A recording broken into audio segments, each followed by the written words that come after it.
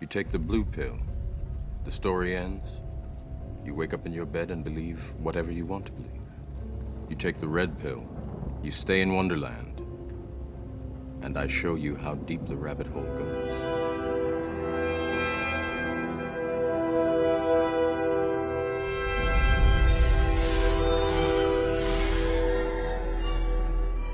Hey everyone, welcome to another episode of Does It Hold Up, where we go back and take a look at films that were released prior to 2010, just to review them and see if they would hold up to today's standards. Well, we're going back all the way to 1999 to one of my favorite films that I've ever seen, The Matrix. Dun dun dun! I'm Adam, and... I'm Emily. So, let's get this started. Matrix, 1999, one of my favorite movies, but this is... My first time ever watching it. embarrassing for you. No, I'm just kidding. It's surprising. Like, it's such a well-known movie that I thought by this point everyone had seen it, regardless if they saw it then or saw it sometime in between. It's just such a massive film. It's surprising to know someone who's never seen it. Well, now I've seen it. Now you have. Which is perfect, though. We can get started talking about it. So, The Matrix stars one Mr. Keanu Reeves. Love Who him. he is too good for this world. We need to protect him at all costs. He is a national treasure. He's the new Betty White. Too soon. Too soon. There's It'll never always be another too Betty soon. White. And so, Matrix is a little confusing for people, especially first-time viewers. So, the whole premise of the movie is Keanu Reeves plays a character, Thomas Anderson, who is living a mundane life working for the software company, and in the meantime is a computer hacker at night. He's got split personality thing going on. Totally reasonable. Yeah, I mean, we all did in 1999. Let's be fair. If you weren't a here. hacker in 1999, what were you? Exactly. So his whole thing is his hacker ID is Neo. If you don't understand that, it's an anagram for one. Ooh. Which comes into play a lot later. So all of a sudden people start reaching out to him and say, hey, you've been seeking the truth. We have the truth, blah, blah, blah. Then random FBI-looking agent guys show up looking for Thomas Anderson as well. Well, at the same time, he's then found by these other computer hacker people who introduce him to the fact that he's not actually living in the real world. He's living in what is known as The Matrix. Roll credits. Roll credits. And, The Matrix is a computer program created by machines which house humans because they're using actual humans as batteries, which is probably not a good idea because we don't actually generate that much electricity, but I guess if you got thousands and millions I was going to say, if there's of enough them, of you. there's enough. So the idea is that he meets Morpheus and Trinity, who wake him up and bring him to the quote-unquote real world and out of the Matrix. In the real world, there's one city left, known as Zion, where all humans now live, and they have to fight the machines. I'm not exactly sure why they're trying to fight the machines, other than, They've enslaved the human race. I mean, why else would you not? I get it. It's just who was the first one to wake up from the Matrix, and how did that all go about? Well, it also is part of the film where you meet two people that were never in the Matrix. Right, they're trying to restart human civilization. Yeah, so eventually you need different humans, so you're not just constantly inbreeding. Oh, absolutely, but who was the first human? Oh, yeah, no. I have no idea. Yeah, no, this movie loves to, throw things out there and just, they don't need answers. It's good. We're good. Just believe us. I mean, you're living in the Matrix, so not everything has to be explainable. That's fair. We just experience. Oh, yeah, no. I'm not living, I'm experiencing. Right. So the whole point of why Morpheus finds Neo is he thinks he's the one. Pretty much the savior of the human race. He's going to be the one that can actually fight the machines and turn the war to the human side. As always, a chosen one. I mean, it's very clear throughout the entire film that there's a ton of Jesus allegory. A lot. Neo is the one. He is the savior. He is their Jesus Christ, basically. So it kind of makes sense. Sure. So he has to find him, but the problem is Neo doesn't agree that he's the one. He thinks he's just another guy. He even goes to the Oracle halfway through the film, and the Oracle, who apparently knows everything, just tells Neo straight up, you're not the one. Morpheus thinks you are, but you're not. Deal with it. Which is weird, because then we find out he actually is the one.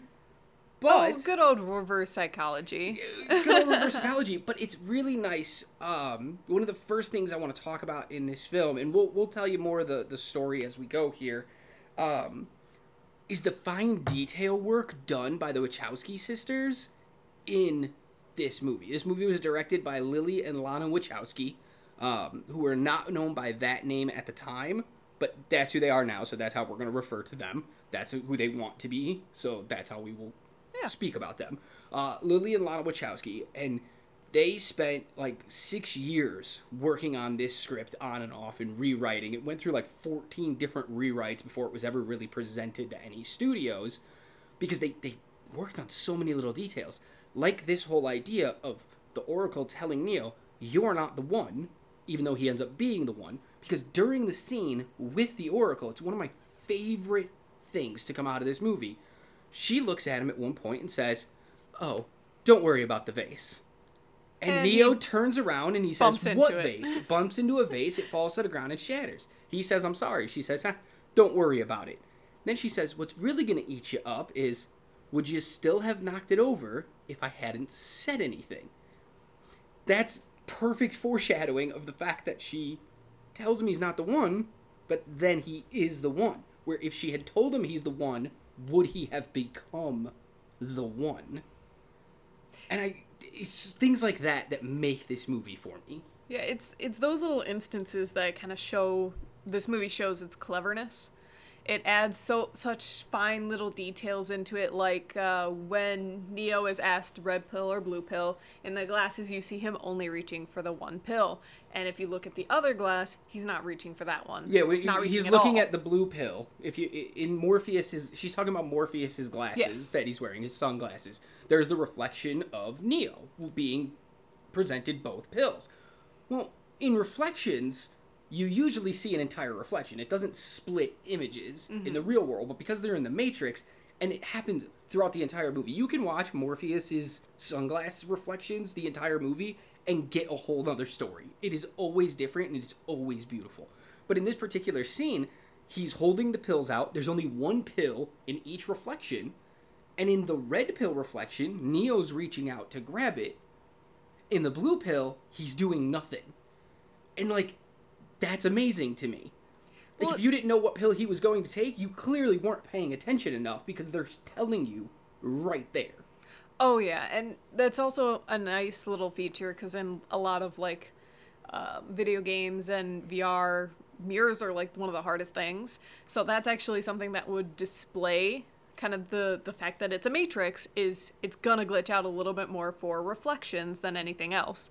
So it was a very clever little touch that they did there, and they did that throughout the film on various little things I found. Yeah, and it's like so interesting. So many little details, and like one little detail that really stood out to me. I literally paused the movie to show her this while we were watching it today, because I missed it in my first watch through. I mean, I was 13 the first time I saw it. I went to the theaters, I saw this movie, it was amazing. I watched it many times since, and that's when I noticed this.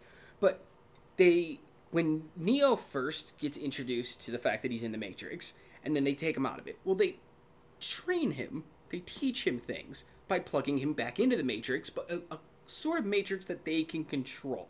Computer programs they built that they can control.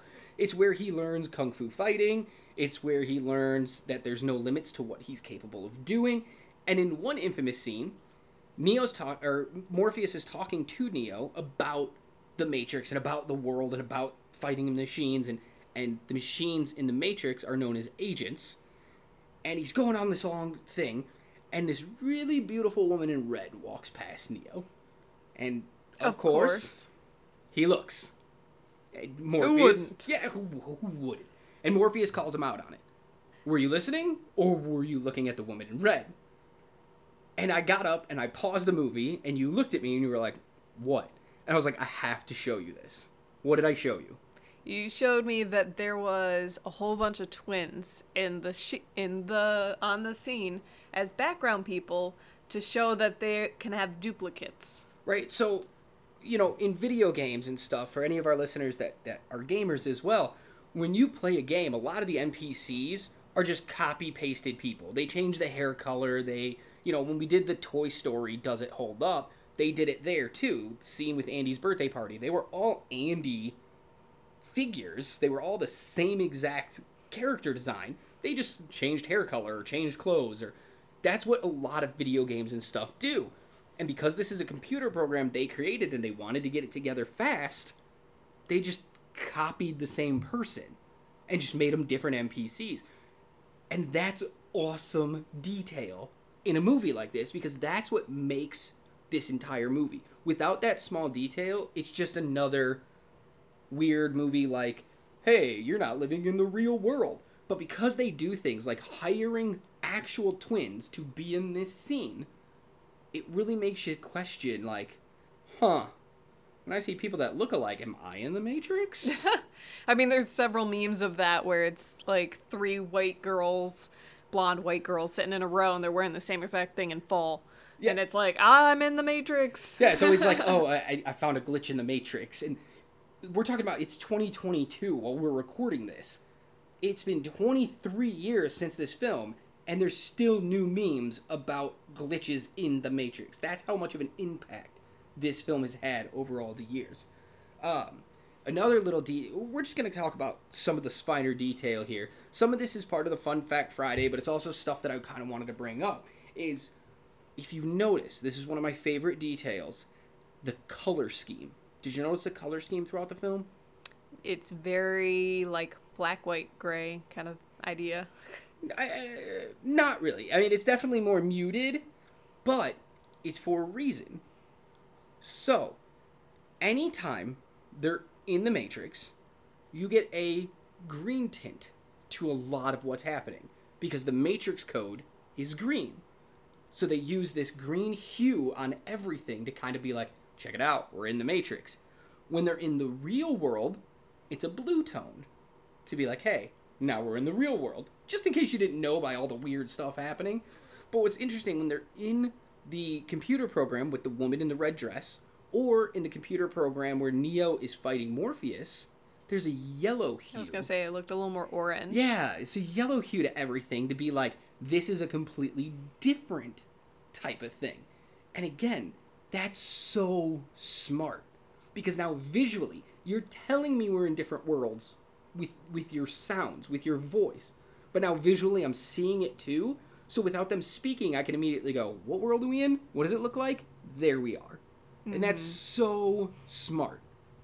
Now, to add in my little fun fact about that, it's really interesting that the Wachowskis used blue in the real world, because do you know what the least naturally occurring color is in our world? I would assume blue. It is blue. So, well, it is a dystopian future. You don't know anymore. There's no sun. That's fair. There is no sun. They blew up the sun because they thought it would kill the machines because they were solar powered. Then they adapted. But, like, just interesting that they were like, let's use the least occurring color in nature to represent the real world. Yeah. I didn't put that together. I was thinking more so it was the Matrix is set in the 1999 world, in which was healthy, which, showing green of life. And then you go to the dystopian future and everything is dead. Therefore, it is a very, cool color scheme. That was my thought to it, more so than actually just putting color theory into it. And I mean, you did. That was your color theory into it. So just super interesting. And, that was just a few examples, but if you watch it, there are so many little details that you can notice throughout. The way certain characters look at each other before something happens. These are these little defining moments where you're like, okay, I understand why this movie resonated with people, why it felt special when it came out. So. It was, you could definitely tell why it was special when it came out, although I did peg the traitor from, like, moment one. I mean, I think everyone did, for the most part. I don't know. I feel like you told me that you didn't know, but then again, you watched it when you were 13, so... Yeah, I didn't know. I was an idiot. I didn't know anything at 13 years old. Yeah, he was a little too much like, twirling my invisible mustache, I'm the villain. Oh, he was twirling his little goatee. Oh, yeah. The little goatee. He should have had a little curve to it. Yeah, that he could have just twisted his finger around. Yep. That would have been the icing on the cake for him being the villain. It's so funny that you mentioned that you saw his betrayal coming, because clearly if we're going with the Christian allegories... Judas. Yeah. So you had to have one in there. So it was just a matter of, once you realized what was happening, picking one of those people out. Who's gonna betray?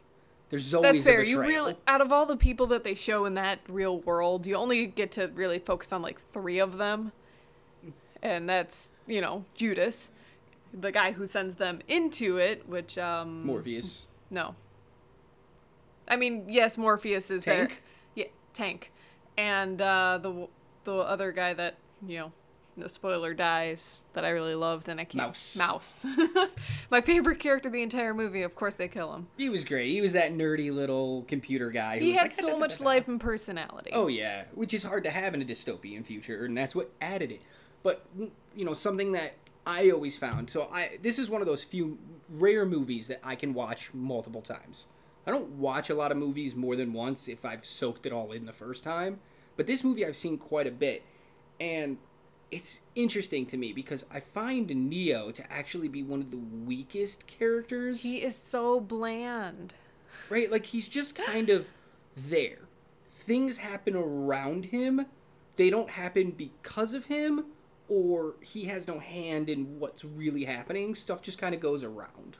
Yeah, he was actually why I struggled to get into the movie at the beginning, just in general, was I had the problem of, why should I care?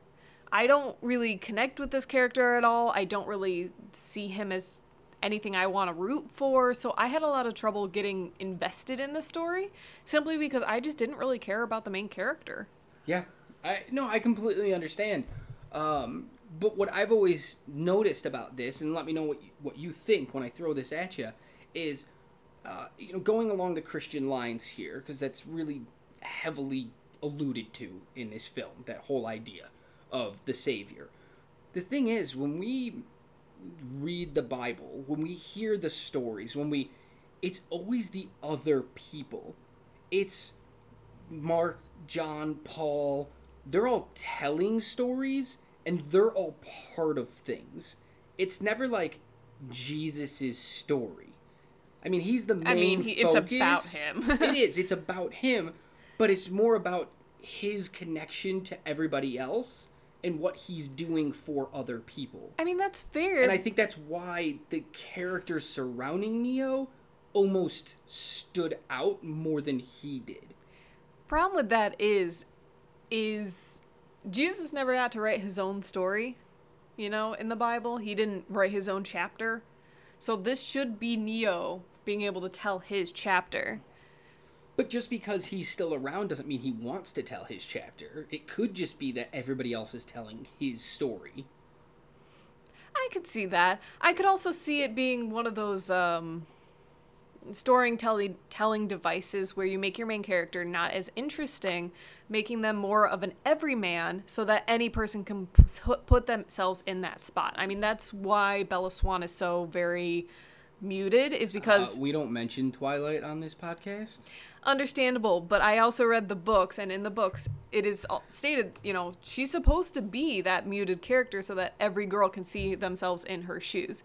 I pictured it as more of that, where he wasn't that, crazy out there any which way, because they wanted everyone who watched it to be able to be like, oh yeah, I'm Neo. So that was more what I thought about it. You gotta put a little bit of personality in them to make them interesting, like with the movie series that should not be named. every other character was way more interesting than the main character, and so we didn't really care about what happened to her. We cared about what happened to everyone else. Probably why I got very upset when Mouse died. Well, absolutely, but then it made you root for Neo, because he was the one who was going to stand up for all of them, being like, I will avenge you. I will get that revenge for you. And if all those characters didn't have personality, we'd be like, why are you even fighting for them? Who cares?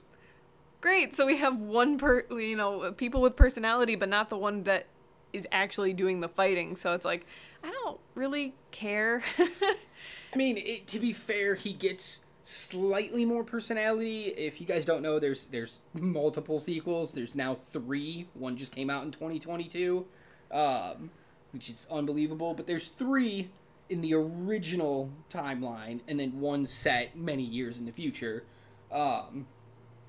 So he gets more personality. I think they just had to start him bland to start.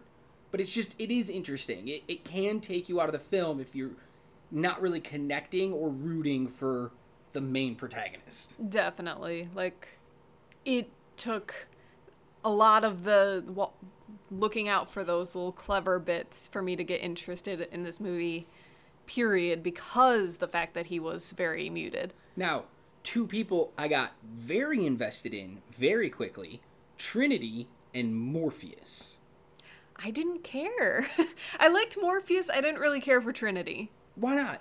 She also was very bland. They talked in a monotone, like, the entire movie. Well, they can't be loud when they're in the Nebuchadnezzar, which is the ship that they all are in the actual world. Because if they make too much noise, the machines are going to find them. So they do have to speak in a more hushed tone, kind of keep it level.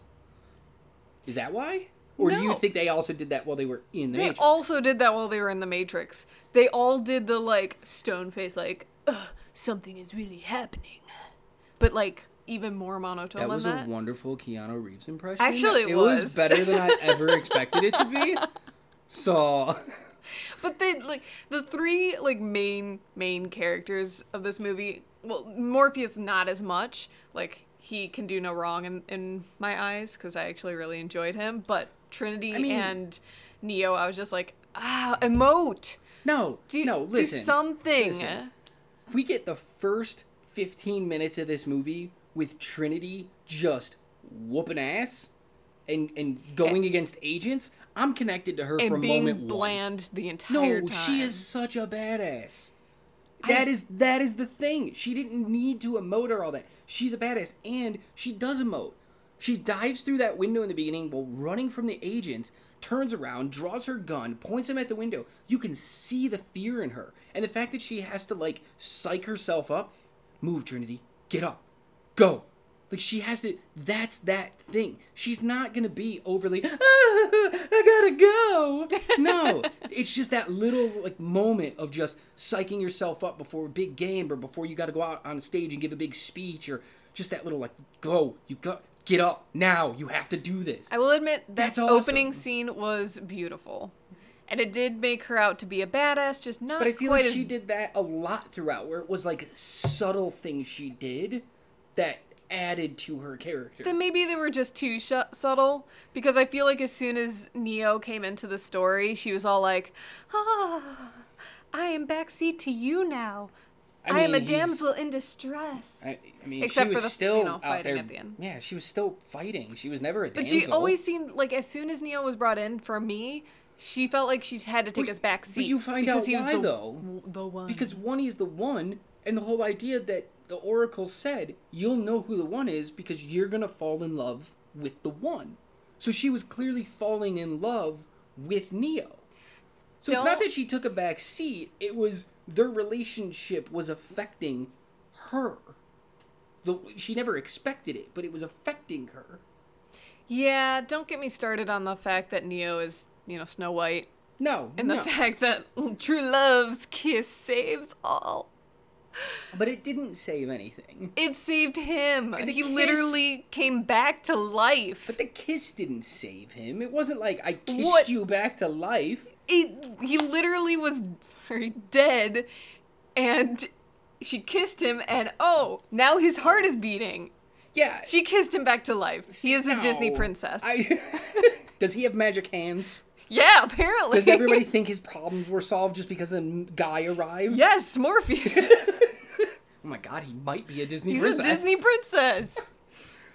He's a chosen one. So, speaking of Morpheus, though, since he's the one that came into his life, let's talk about that character, because I think he is probably my standout. Him and Agent Smith, who we're going to talk about next. Yeah. But I think Lawrence Fishburne as Morpheus is probably some of the most perfect casting I've seen in a movie. Seriously, though.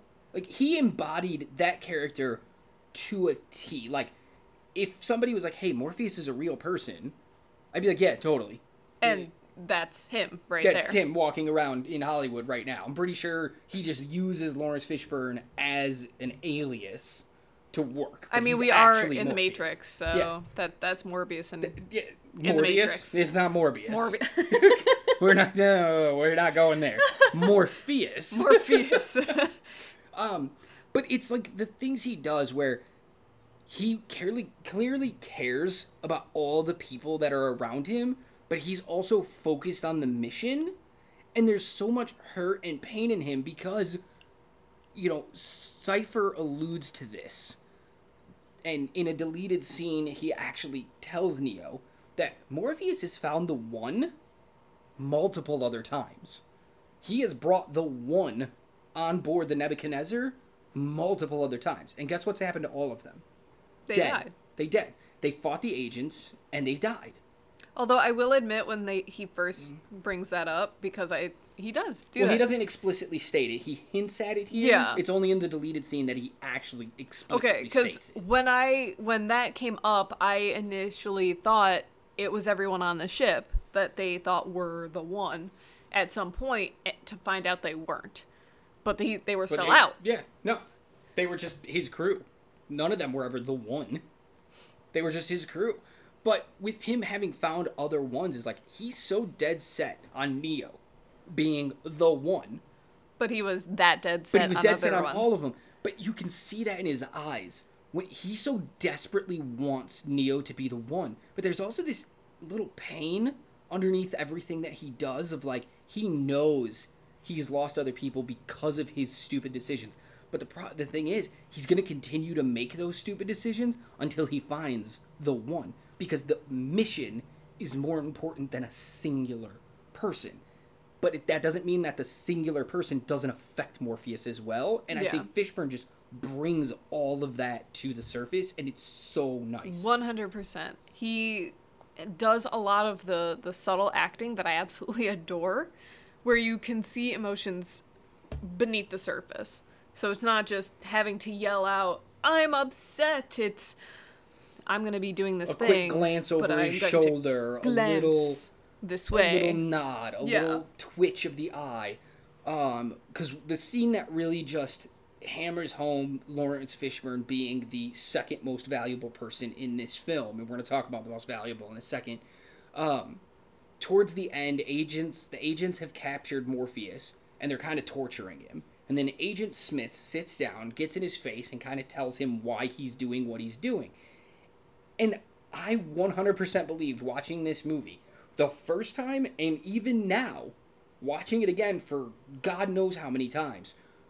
Wait, did you guys actually just beat the crap out of Lawrence Fishburne before you started this scene? Like, were some of those hits real?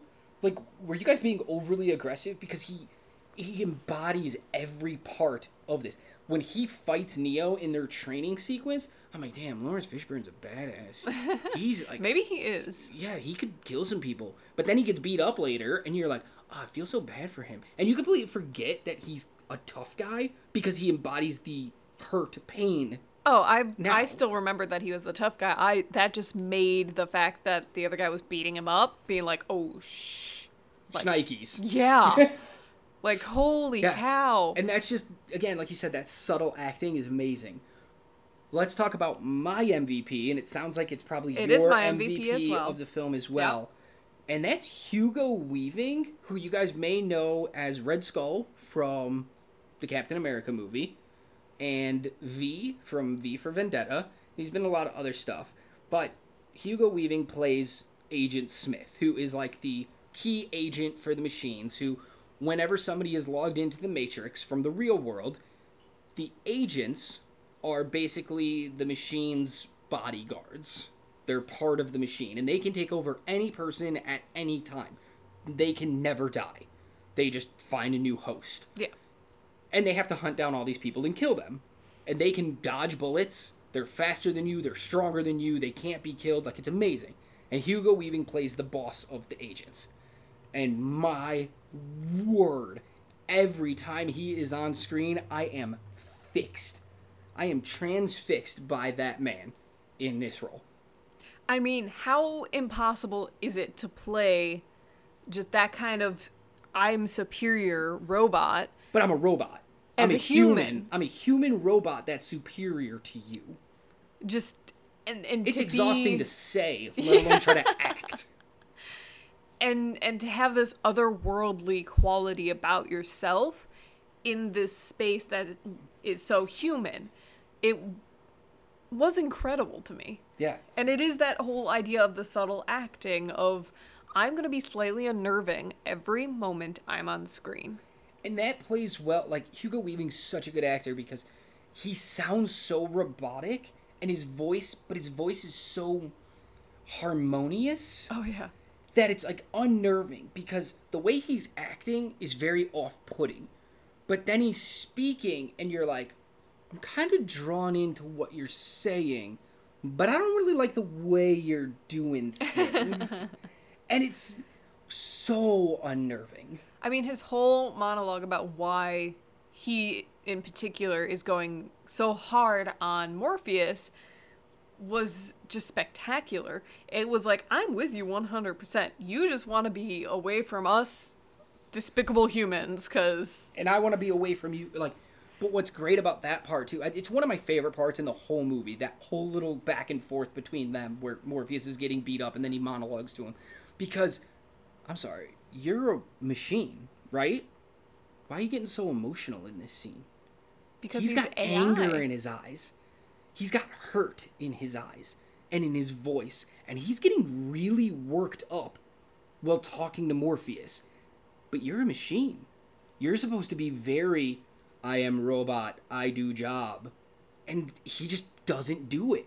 He brings this life to this lifeless character.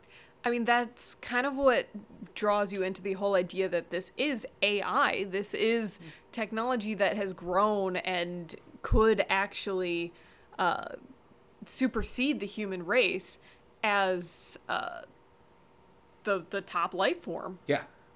But that's Hugo Weaving bringing it.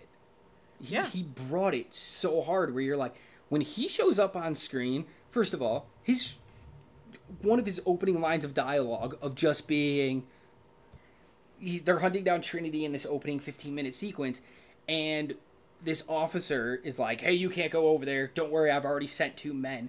And he just goes, no, Lieutenant, your men are already dead. Like, from that line, you're just like, there's something about you. You bring this gravitas and this weight to this role, and I have never wanted to watch a character more on screen than I want to watch Hugo Weaving be Agent Smith. Yeah. And as a life form, he doesn't seem all that threatening, but as soon as he moves or talks or even looks at you, you're like, oh no. Yeah, he doesn't look threatening until he does stuff. Or until he turns and looks at you, and you're just like, oh no. Yeah. And then no. he brings the dialogue to life too. Like, this is a very convoluted script. Obviously, you guys can tell by the kind of weird plot that's happening of dystopian world, future world, but also the real world, but not the real world because it's the Matrix, but it's the world we know. Super confusing, kind of. But the dialogue and everything is actually really good. It tries its best to explain things without, like, sitting down and giving you just a 10-minute monologue of, this is the way things are, blah, blah, blah, blah, blah. It kind of drops these little nuggets throughout, and each character never betrays their character with things they do and say. And Agent Smith is just a great example of that, because one of my favorite little, again, these little clever things is, if you didn't notice, Agent Smith never refers to Neo as anything but Mr. Anderson. Yeah. Throughout the whole movie, because he does not care if you are in the Matrix or the real world. He knows Neo has found the real world. And that's not what his name is. Everybody else is calling him Neo. But he's like, no, you're in the Matrix. You are Mr. Anderson. Period. That's kind of a way of putting him down, too. Yes. But that's the subtle things, again, the little details in this script that work so well. And, like, Keanu Reeves is our main star of this. It's his movie. It's his story as Neo. He doesn't have the most dialogue in the film. He doesn't do a lot of talking. In fact, until the end of the movie, where he's on the phone giving his little monologue about how, hey, I've woken up everybody. We're going to continue. It's your choice on where we go next. Blah, blah, blah. Before that moment, which I believe is 7 sentences of dialogue, he never has more than 5 sentences of dialogue in a row throughout the whole movie. He drops a line or two, and then he's done. Well, most of his lines up until that point are, what? You know, it's all because he's confused. He's still learning the world along with us. That's the whole point I was just about to make, was he is our bridge into this world, and so he has to play more dumb than he probably should. Right, probably. So, but they also play a lot of the pronoun game. Who? What? Yeah. Let me ask follow-up questions because you don't explain yourself well. Which, that's definitely... Neo is the audience at that point. Yeah. He's being explained things, and he's asking the questions we would also ask. And I think that's why the script works, because even though he's our main protagonist, he's actually our embodiment in the film. Which is probably why he's so bland. Probably, because I'm bland. So I think the script just works really well. I think it's paced really well. You know, they have those down moments where it's like, let's talk about the world, let's build things, but then they're like, here's an action scene, or here's some really cool stuff happening. Here's the scene where Judas Cypher is betraying Neo. And they kind of cut it up a lot, where you never find yourself really lulled, except for probably the first 20-ish minutes after the opening Trinity sequence. It gets a little slow there, but once they get going in the Matrix, it's full force. See, I had a little bit of issue of that because, once again, this is my first time watching it, and I had major questions just right off the bat. So that first 20 minutes were so hard to get through, and then it was just like, here's an hour of exposition. With some cool fighting and stuff in the meantime. Okay, now let's get to the actual, what we're doing, what we're supposed to be doing. I mean, how else do you set up this world, though? It's such a low concept idea. If you guys don't know, I know a lot of people get this confused. I got it confused for years. When people say high concept, that actually means that the majority of people can understand it. There's a high understanding of that concept. When you're talking about things that maybe you don't understand or the wider range of audience won't understand, that's low concept stuff. So yeah. some people confuse that and they think like, oh, that was a really trippy movie. It made me think a lot. That's a really high concept movie. Reverse that. Yeah. So this is a really low concept movie. I don't know a better way to do it other than just kind of like, we're going to be thrown right into the Matrix with Trinity at the beginning. Now we kind of have to talk you through what's happening. And now we can finally get into it. I just felt like they could have added some of those little glitches in the Matrix into that first 20 minutes so that Didn't they? Not that I was seeing, not enough. I mean, enough of the glitching of the Matrix when the agents are first coming for Keanu Reeves' character in his office. If you notice, the boss talking to Thomas Anderson before the agent shows up sounds eerily like Agent Smith. Uses the same vocal cadence, uses the same type of words, and calls him Mr. Anderson. That's why Hugo Weaving does it throughout the rest of the film, because it will remind Neo of the boss at his job. they do have little details if you look close enough throughout that first 20 minutes. That is so, like, nitpicky for me, of you have to really watch this movie like 16 times to be able to notice it's the same exact cadence to do, like, you could have done more, not like subtle, but like things that are visual. Well, how about the idea that when you're outside of his office building, of Neo's office building, it's called, oh my God, what is the name of their building? Cortex? Sure. Hold on. I would have just preferred to be visually shown that there is something off, and that probably would have intrigued me more into the beginning of the movie, because I immediately was like, why should I care? Why does he think that there's something off? Why are we not seeing that, why he thinks that there's something off? Because we are brought into this world, and he's already apparently searching for the truth, and it's like, but why? Your life seems so normal. Nothing is super, like, Matrixy about it.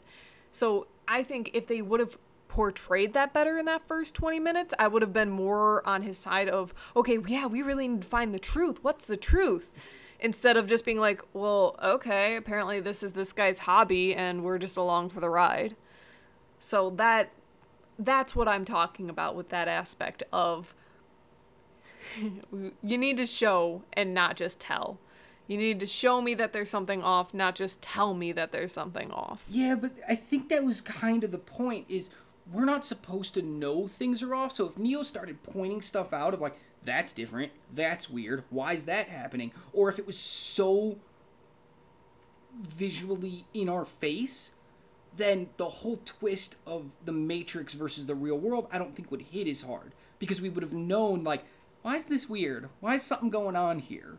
But as someone who actually, like, understood that they were going to be in the Matrix going into it, seeing those little things would have been better, and probably much better on repeat viewings of being like, oh, ha, ha, ha, everyone has this exact same mug because they wanted to copy and paste this mug.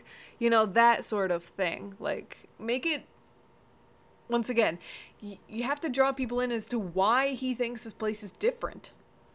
That's fair. Like, why is he on this quest to find the truth?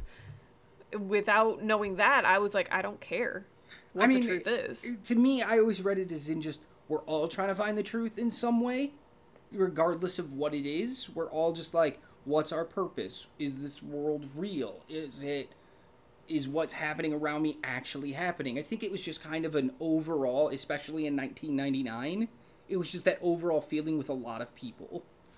So the thing I was trying to think of earlier, I just had to look it up. But one of the small details is on the outside of Neo's office building is the name of the company, MetaCortex, Cortex, MetaCortex. But on the stuff inside, the signs and stuff inside, it's spelled MetaCortex, Cortechs. And I would like to think, I'm not 100% sure, but that to me seems very deliberate, where it's like, those are the types of little differences, little anachronisms that you're like, why is that weird? Why is that different? What's going on here? And I think those are the little hints that they drop in to let you know something's going on. Then maybe they should have dropped more in, because I'm sure there's probably a ton that I I've did not look even at that. noticed. I'm sure there's tons I haven't even noticed after so many repeat viewings, but that's kind of what draws you back into wanting to watch this movie again and again and again and again, because there are those little things that you can notice. So, all right, let's move on, though. This movie, huge, made a ton of money, spun sequels, people still reference it today. It also won 4 Academy Awards for Best Editing. I mean, clearly, some of the stuff they did in here with the cameras and the editing is just brilliant. For the time. Well, I mean, all the stuff that you see now is just copying what this movie did. It's just technology and everything's advanced. They've kind of perfected it compared to this movie. But this created a lot of stuff. It created the slow-mo and the bullet time. It created the camera spins. It created all that stuff. So I have this to blame for that. I mean, no. you have this to thank for that. No, I'm just kidding. You can have your own opinion about it. Yeah. But I thank it for this. The problem is everybody then jumped on board and just overworked it. So my major problem with that was it decided it found something cool. I will admit, a lot of those things were super cool, but then it just did too much of it. It was like, okay, we're going to have a fight scene. 99% of it's going to be in slow motion. But they did like a mix of slow motion because the characters may have been in slow motion, but the bullet fire and stuff was not in as slow motion. It was in a more real time kind of effect. I'm just saying they overdid it way too much. That's fair. And after a while I was just like, oh, just get it over with already. Yeah, Can we go? Can we keep going here? It honestly, for me, dumbed down a lot of the action scenes rather than elevated the action scenes. So that's fair. Let's talk about the other 3 Oscars that they won. So they won Best Editing. They won Best Sound Editing. I'd admit to that one. That one was good. They won. Now, the Academy used to have different awards than it does now. They periodically change the awards, combine them. It's evolving. They had Best Sound Effects Editing. You know, it was specific to just not vocally, not music editing, not that kind of sound, just for special effects. I could see that one as well. Yeah. And then it also had, obviously, Best Visual Effects. Because I think the visual effects in that movie still look amazing. The bug that they implant into Neo when they catch him in the office still gives me nightmares. It still looks like that bug could crawl in me right now. One of the interesting things that I had actually found out about this movie way before I saw it was just how much practical effects that they used in this film. You would honestly think this film would just use constant CGI for how crazy it was going to be, but such scenes as them taking the bug out of Neo was actually done practically. And I think one of the shots of Neo sitting behind a column as it's exploding was done practically. Correct. So adding in those little bit of practical effects really did elevate this film and made it a little more not universal, where it stands the test of time. Oh, timeless? I sure. don't know what you're looking for here. There was a different word I was thinking of. Sure. But it stands the test of time when you use practical effects, in which I kind of wish we went back to in today's day, time. For sure. Because anytime you have visual effects of CGI effect, you're really gonna date yourself. So a lot of the CGI that they did in this film are just like, eh. That's why I think this movie is rewatchable, because only about 20% of the film use CGI. Whereas when you look at things like the modern Marvel movies, it's kind of like a 50-50 split. A lot of stuff is CGI. I actually think it would be more of it might even be more than that. I've never really looked into it. But even backgrounds are all CGI and stuff. But these were all practical backgrounds that they weren't building just like 2 columns and then green screening everything else around them. They try to do as much practical as possible, and that's amazing. So gonna break in real quick for a fun fact. So we get a lot of people, the whole idea of like, in this movie is presented of you're waking up from the dream / nightmare that is the real world, or is the Matrix, to enter the real world. Neo, the character, Keanu Reeves, do you know he wakes up? We watch him wake up 7 different times in this movie. 7 different times is just a scene of him waking up from whatever it may be. Yeah. So weird. Well, I mean, if you're coming out that many times, it would logically make sense that you're watching him come back out of it. But to show it every time, they were just really hammering home that idea of waking up from the dream that is the Matrix. Let's just wake up, guys. Everybody just wake up. And they were just really hitting it. Because he's obviously not the only character that we see wake up. We see a lot of them wake up. He just happens to be the one we see wake up the most. Yeah. Let's talk about the action, because I think the action in this movie is very well done. I think it's got a lot of good things going for it. What do you think? Oh, sorry. For me, the action was very interesting. Once again, I struggle a bit with it, with using those,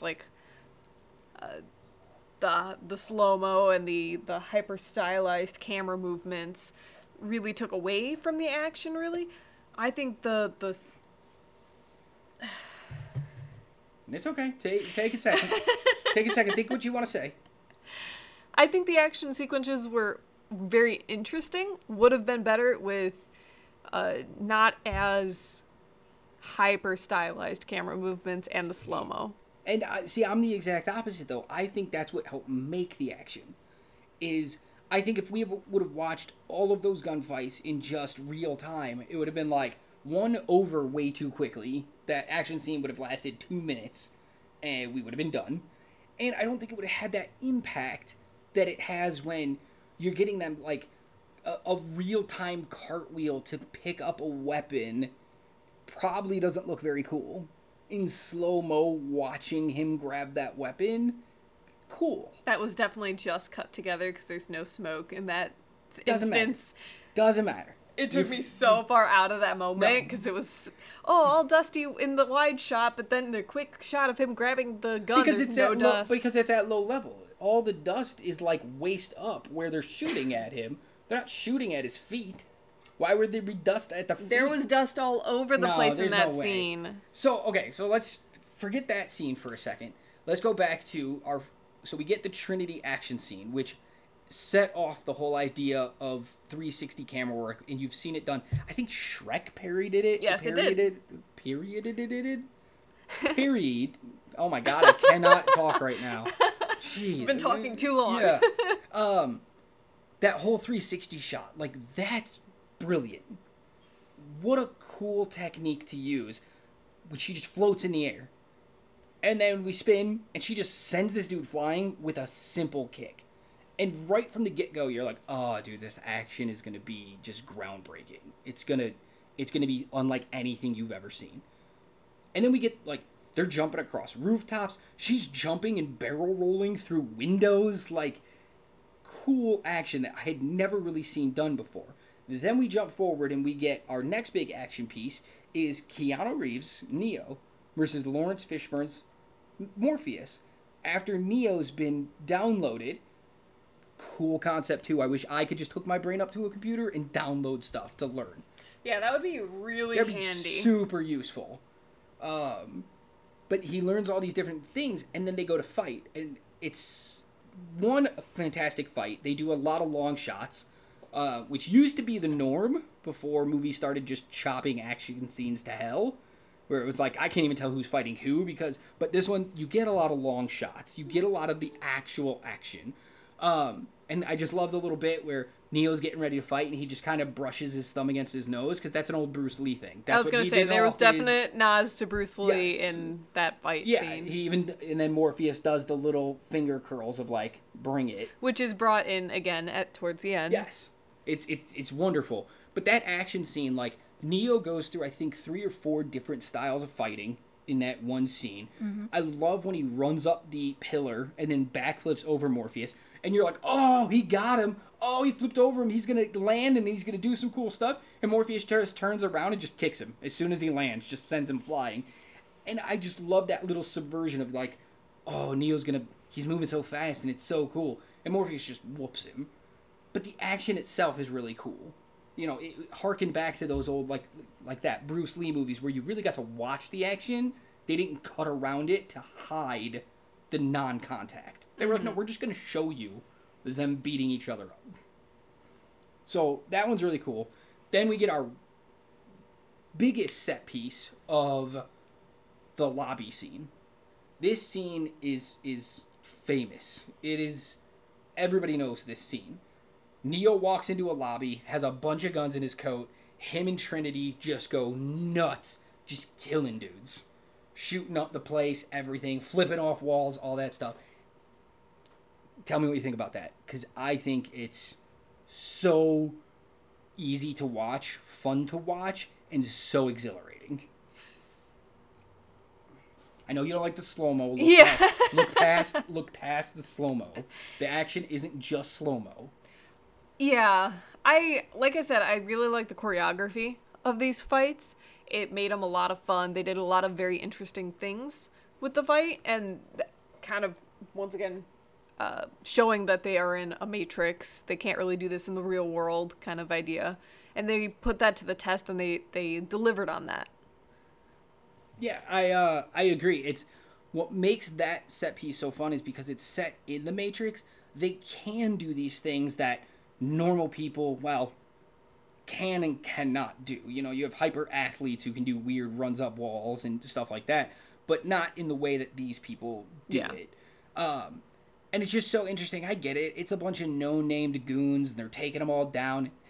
It's just fun. Yeah. And it's cool to watch them go through all these different kinds of weapons, and just, they're untouchable in that moment. Although, I will say they overdid it a bit. Just a bit. Aesthetically, it's cool. Sure, but when you unload an entire mag into one dude, like, what's the point? That's not even an agent. Because that dude could become an agent. You just gotta be safe. Oh, yeah. Overkill is what it is. Overkill, so they can't be agents.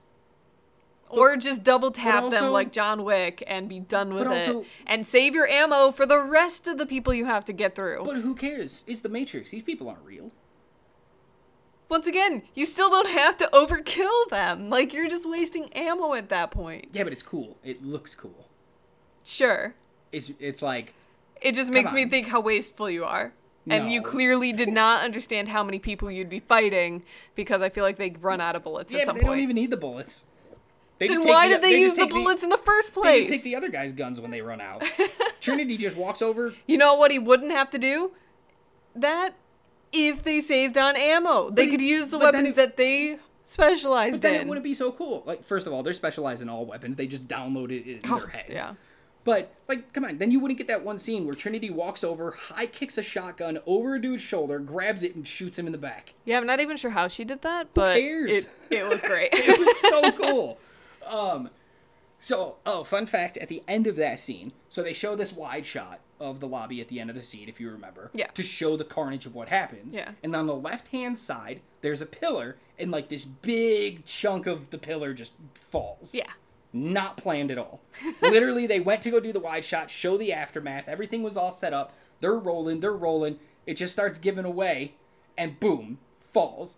And the Wachowski sisters were like, that's so good. How come we didn't even write that in there? We should have done that on purpose. And they were like, just leave it. That was a classic scene. That was so good. And then they just blow up the whole lobby. Yeah. Just blow it up. But then we end with this wonderful choreographed fight of Agent Smith and Neo in a subway. Mm-hmm. That is when they fly at each other shooting their guns and it goes into the bullet time and you're watching these bullets whiz past their head and they're just firing. They're not even coming close to hitting each other and they know it, but they're just shooting anyway. And then they both land and they're empty.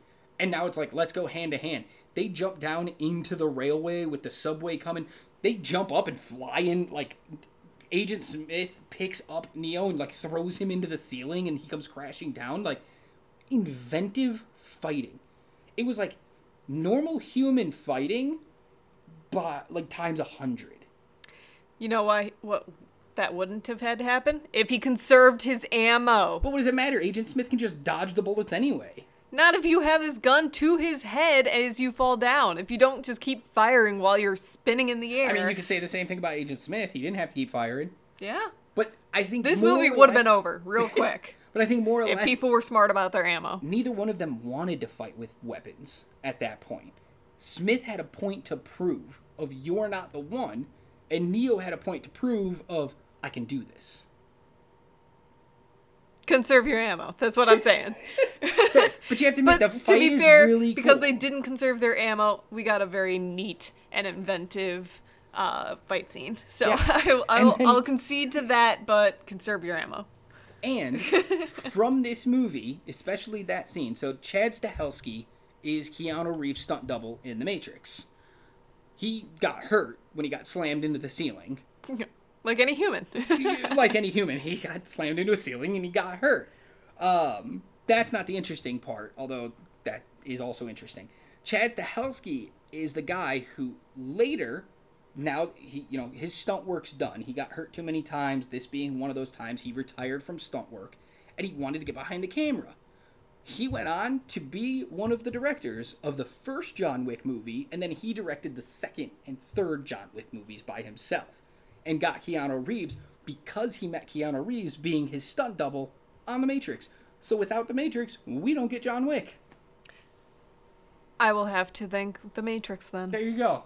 So you don't thank The Matrix for the slow-mo, but you thank The Matrix for John Wick. Of course. Awesome. All right, I'll take it. I'll take it. So then we get the end of the movie. We've had this whole fight scene.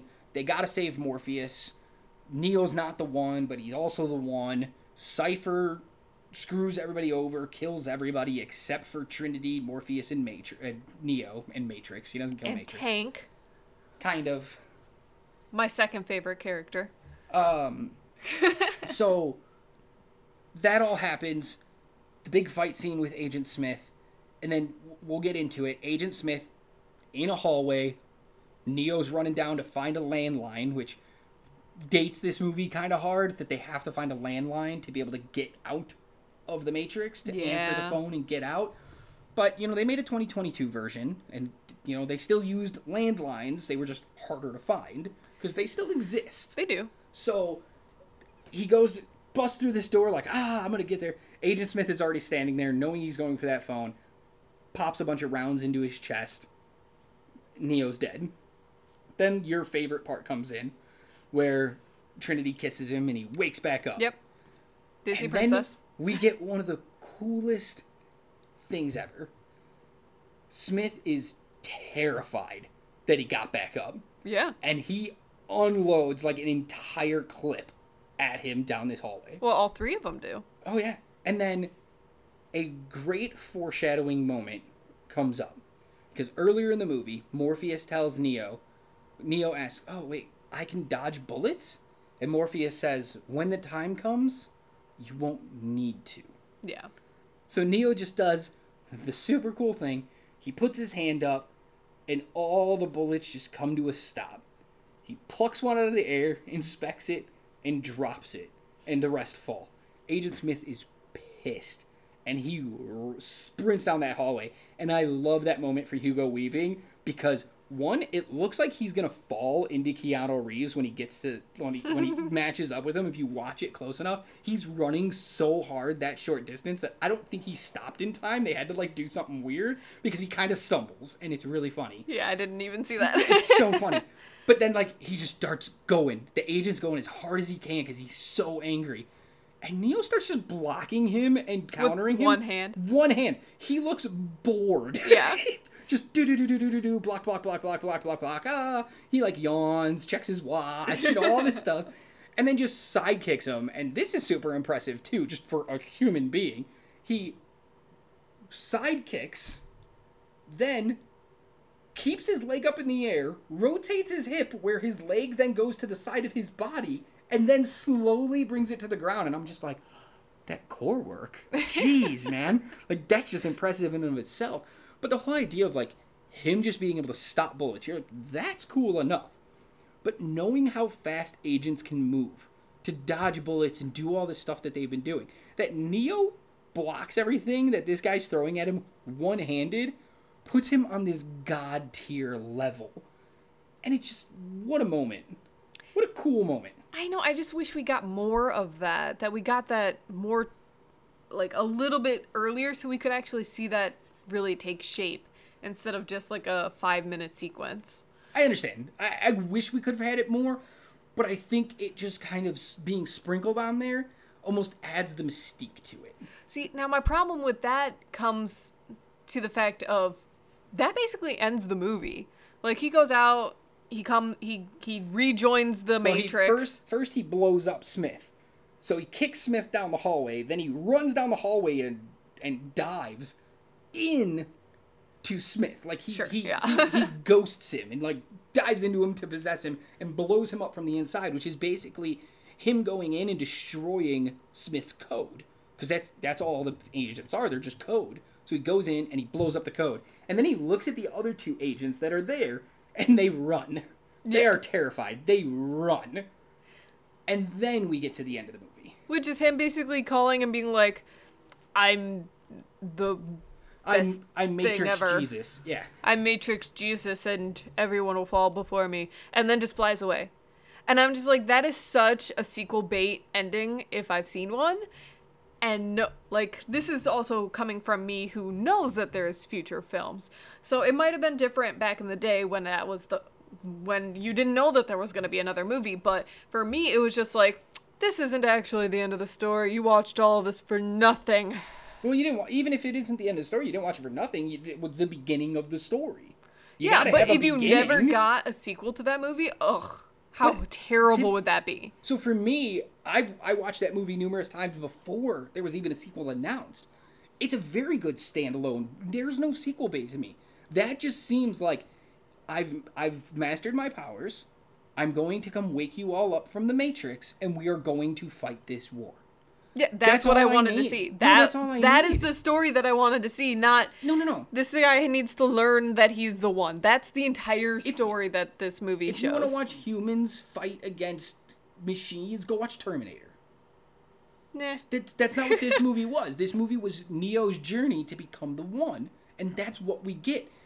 I completely understand watching it. If he can fly away and what he says in that monologue at the end, he's the one and he's going to go win this war. I don't need to see the war because he's going to win it. I wanted to see the war. I wanted it to pay off that I sat through this entire movie watching him become Jesus. Yes, he became the one. That's it. That's the story. You can't have more. You can totally have more. You can have him actually win the war. But you don't need it. If this was a standalone movie, it would still be just as good in my eyes. I don't need the sequels. In fact, the second and third one aren't as good as the first one because they go into this whole war that we don't need. He's the one. Everything Morpheus has told you throughout the Matrix is that we will win the war when we find the one. They found the one. Wow. Me personally, I would have liked to see more of the war. I understand that, but you can't be mad at this movie for not giving you the war. I mean, I can. You can't, but are you? Are you? Yes, I'm mad that they did not give me any bit of the So war. you wanted this to be a 3-hour movie so that they could add... I mean, this is already a 2-hour movie. You want another hour of war? No, they can get rid of some of the other parts. But, like, what? That's all part of his journey. That's what this movie like an hour worth of exposition dump and training montage. Yeah, no, that was all cool. But it still took an hour where it didn't need to. But isn't that part of his journey? To get where he gets to at the end? You don't get to where he is at the end without all of that. If not, then you'd be sitting here complaining that it went too fast. All of a sudden we met him and then he was the one. I'm just saying they didn't need as much of that. Fine. I don't... Take away some of the training and give me a little bit of the war. I don't agree. Even if you cut to the end of the war. I don't care. But I don't need it. He's the one. Okay, let us know on Twitter at DoesItHoldUp13 if you needed more in this movie, or if you think this movie was standalone good. Yeah. Where it's like, you understood he went on and won the war. No matter how it happened, he did it. He woke people up from the Matrix like he said he was going to, and they fought a war. Sure. You could have also just liked to see it. Fair. So let us know. Yeah, let us know if you needed it. Otherwise, we'll just keep going all day. So my last fun fact before we wrap up this slightly overly long episode, I really love this movie. So the green code for the Matrix looks really cool. You're watching it on screens at the beginning when they say the Matrix, that's how it forms, like all this stuff. It's all weird, cool green code, and you're like, it doesn't make any sense to me. What is it? It's sushi recipes. The visual effects artist who created the Matrix code took his wife's recipe book, sushi recipe book, took all the symbols and all the everything out of it, rearranged it, and rained it, and made it green for the code. So I'm sure somewhere in there you could probably find a really good like California roll or tuna roll or something if you look hard enough. Yeah. It's so interesting, like the way they find these things, because you're thinking, oh man, did this guy just draw things? Is this like real code somewhere? Is this what? No, just sushi. It's sushi. So I actually have a thing I want you to think about. Okay. Would this movie have done as well if it wasn't groundbreaking visually? if it wasn't, like, is this a superior movie or is it a gimmick movie? So, you know me, I hate gimmick movies. Movies like Boyhood, apologies for anybody who, no apologies, I don't like Boyhood. It's a gimmick movie. It's not a very good movie, but the idea that they shot it 2 weeks every year for 12 years is a gimmick. People were like, oh my god, we're watching these people grow up in real time. This is so cool, I gotta see it. I didn't like it. I didn't like Birdman with Michael Keaton. Gimmick movie. It was, we didn't edit. First of all, you edited a bunch. Stop lying to us. There's a ton of edits in there, guys. Like, hundreds of them. Do not let them lie to you. But I don't like gimmick things. This, I don't think, was a gimmick. To me, this was very much, I want to say 1996. 96, 97, 98, somewhere in that range. The Truman Show with Jim Carrey. Mm-hmm. He's living in a fake world, basically. And then he has to escape the fake world by the end to live his real life. This is action Truman Show. Same kind of idea. He's living in a fake world. He has to wake up from it and enter the real world to actually start living his real life. I don't think the Truman Show is a gimmick either. So I don't think this is... it's not... I think this is so thought-provoking that regardless of the slow-mo, you could get rid of all the slow-mo and all the 360 camera work. You could get rid of the bullet time. You could get rid of all of that. And I still think this movie works because it's interesting. And again, we're 30 years later. People are still making memes about being in the Matrix. They're not making memes about bullet time. They're not making memes about slow-mo. They're not... It's about the Matrix, the idea that we're living in a computer program, and I think that idea alone carries this movie. That I could see. I definitely thought this was very thought-provoking. We actually had a few discussions mid-movie about living in the Matrix and seeing glitches and that kind of idea.